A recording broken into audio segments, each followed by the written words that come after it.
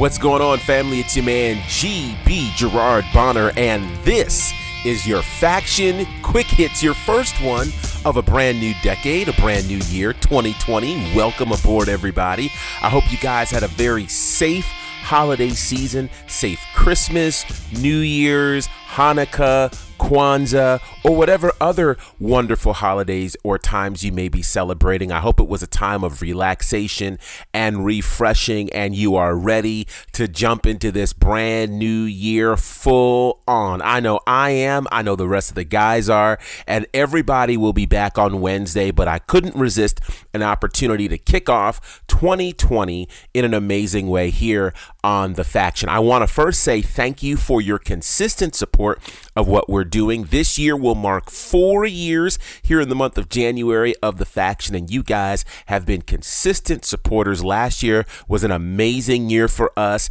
and so I thank you for your continued support. You can continue to follow all that we're doing on social media, of course, on Instagram, Facebook, and Twitter at The Faction Show. Do me a favor, leave us a comment, tell us what you think about what we're doing or what we can do to improve. We're definitely looking forward to taking things to a whole nother level. That's in the words of our good friends at Southern Honor Wrestling. So with that said, I want to dive into a few things for today's quick hits. Firstly, I want to get into the final Monday Night Raw of 2019, the final Monday Night Raw of the decade. And it was an interesting show on a lot of levels, but one of the things that really grabbed me was this wedding that happened between Lana and Lashley. So there's a couple of things that we have to understand here.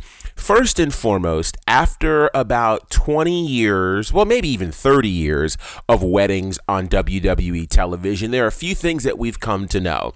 One of which is none of them ever go smoothly. Like, I have to, as I'm thinking about it, I've got to go back to the 80s and Saturday Night's Main Event when Uncle Elmer got married. And even there was some weird complication of somebody showing up. I think about late 80s, early 90s, Randy Savage and Elizabeth's marriage, and their wedding went on without a hitch, but it was the reception that saw Jake the Snake Roberts introduce a Cobra and start that war.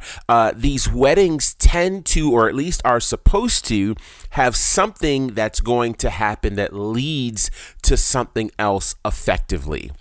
Why did we need a wedding as the last image of the decade for Monday Night Raw?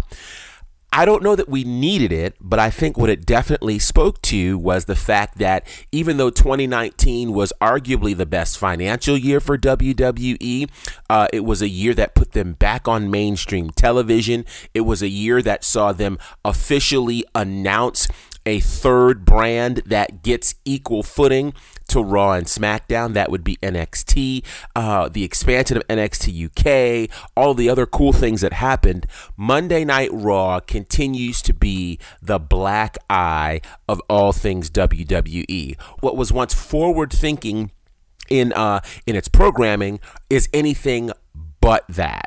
So if we look at this wedding between Lana and Lashley, we all knew something had to go wrong. I mean, from Lana telling Lashley, it's your greatest honor to marry me, and I want you to propose to me, and she had a whole script and all this other stuff. I guess when the fans start chanting Jerry, Jerry, Jerry as if it were Jerry Springer, it should tell you something. I don't know what they were going for with this. I really, really don't. But here's the truth of it. The truth of it is we weren't interested. The only time we were interested, honestly, in Lana and Lashley was the first week this came out, because it kind of caught everybody off guard. But everything since then has been lackluster. And now you add in the element of Liv Morgan and what appears to be an official LGBT storyline. Okay, so let's just go here. WWE has intentionally stayed away from all things LGBT for a couple of reasons. Now, if you go back in time, there was a moment where there was talk of potentially putting the LGBT spin on Finn Balor. If you'll notice, he had merch that said Balor Club is for everyone. And in fact, at a WrestleMania, the WrestleMania in New Orleans, WrestleMania 34, he was led out by the local LGBT organization there in New Orleans. Got no issue with that at all, obviously. You've got Sonya Deville, who is the first openly gay female on the WWE main roster, who has wanted to somehow have an LGBT-related storyline. But here we get it now with Lana potentially and Liv Morgan. So I'm going to say something. And here's what I'm going to say. Too little, too late. Now, I know some of you might be surprised by me saying that, but too little, too late. The thing that made Monday Night Raw amazing was their forward-thinking ability. Go back to, the Monday Night Raw during the Attitude Era, and I'm sure somewhere Brandon Clack is going crazy. But if you think about what made the Attitude Era amazing, what made it amazing was, first of all, their backs were against the wall, and they were forced to try new things. They were forced to try forward-thinking things. Think about this. The Goldust character today would not have the same kind of impact as it did when it was introduced in 1995, 1996. I mean, consider that. It was so forward-thinking there. Nobody in wrestling was really doing that. And we had, of course, before, the exotic Adrian Street. You had Adrian Adonis, but none of them had gone the full route that Goldust had gone. And it was groundbreaking, to say the least. You got to see all kinds of things connected to that. Could WWE successfully sustain that or introduce that in 2019 or 2020? Well, obviously they haven't. And the fact that they're doing it now doesn't necessarily make it forward thinking. And I think one of the other challenges that they have in there is right now they have far more people to answer to than they did 25 years ago. 25 years ago, they were not public on the New York Stock Exchange. 25 years ago, they didn't have a huge contract with Fox that they had to concern themselves with. They didn't have a bunch of shareholders and stakeholders. They were pretty much doing their own thing and trying to find, the type of funding and advertising that would make this kind of thing work. And if you take a look at it, the Attitude Era put them in a challenging space with advertisers because advertisers did not necessarily want to be connected to that kind of product.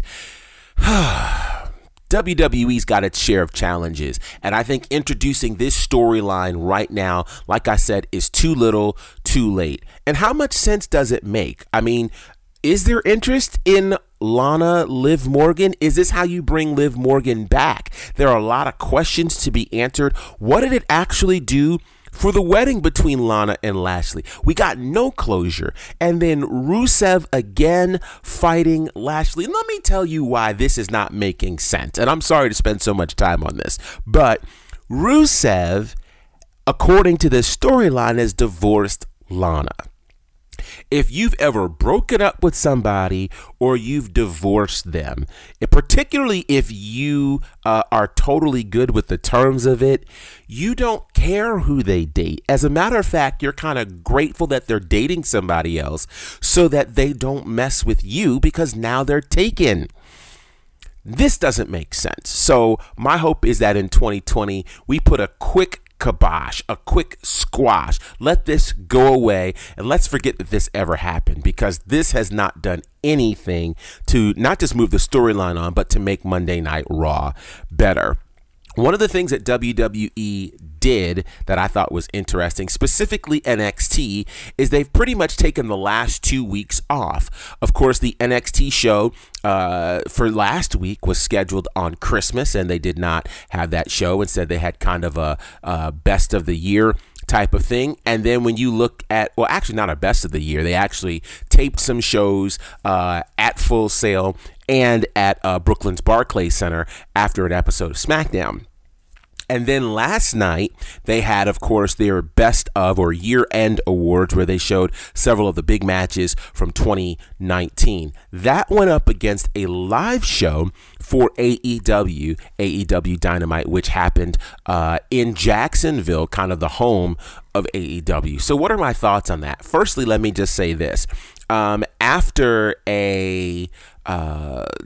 being accustomed now to live NXT, watching a taped version, honestly, I felt like I was watching primetime wrestling. It had that feel to it, which I didn't necessarily like. I mean, the green screen, all that jazz, I could do without it.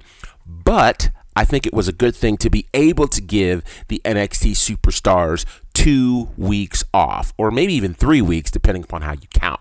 Why is that important? Think about what they put themselves through in the month of November. The month of November alone was huge, but think about the fact that they also started going live in September. This is versus taping, a show maybe every 3 to 4 weeks. It's a much different take on your body, showing up every week, doing not just 1 hour of live television, but 2 hours of live television. They have put their bodies through a lot. The month of November, the invasions of Raw and SmackDown, their incredible performance at War Games TakeOver or TakeOver War Games and Survivor Series back to back. They did a lot. They deserved the time off. So shout out to Triple H and the whole crew at NXT for valuing their folks enough and for understanding the audience too. The audience wasn't necessarily going to watch wrestling on Christmas Day or necessarily New Year's Day. However, AEW took this opportunity to have a big show on New Year's Day. Of course, they were off on Christmas Day, but New Year's Day, they had a very big show last night. Lots of interesting questions answered or at least delayed to the next week. Part of my concern is this: with such a big show, what do they do next week? How do you follow that? I don't know.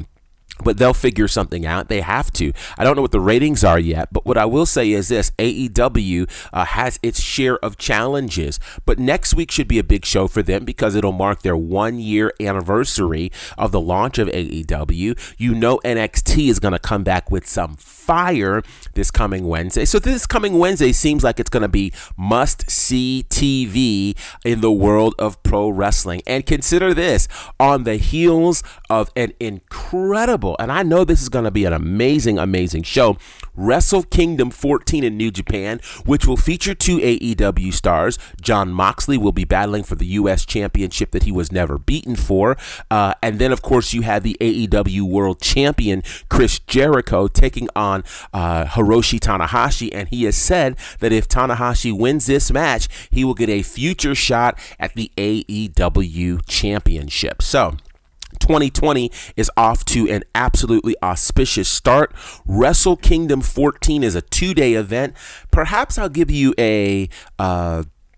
perhaps tomorrow we'll do a quick hit on Wrestle Kingdom, because Wrestle Kingdom is going to be historic on a lot of levels. Matter of fact, I think that's a great idea, and perhaps that'll get you interested in watching Wrestle Kingdom, which will premiere on Saturday and Sunday. It's a 2-day event, and then Monday will be New Year's Dash. Lots to talk about with that. So it's time to wrap things up here for our quick hits. I hope you enjoyed it. Matter of fact, I'm pretty sure I'll come back with something tomorrow, because I need to dig into this. I need to dig into Southern Honor's first show that's coming up next week. I need to also dig into the AEW women's division and a bit more. So what that means is you got to come back tomorrow. Yeah, quick hits coming for you tomorrow. Should be absolutely fantastic. Here's what I need you to do. Make sure you're following us on social media at The Faction Show on Instagram, Facebook, and Twitter. Also, make sure you are following me personally at Bonnerfied. Feel free to ask any sort of questions that you want. I want to answer them. As a matter of fact, let's do this. I want to have perhaps an episode of Quick Hits every week where I specifically answer your questions. So if you have questions, you can either DM us or you can put them on, matter of fact, the post that'll talk about this show. You can do that, and I want to answer your questions so that we get that regularly going. And your question can be about anything, wrestling related or not, and I'll be glad to answer it. So until next time, it's your man GB, representing for my good brothers Courtney and Clack, and this is The Faction. Salute my people, here we go.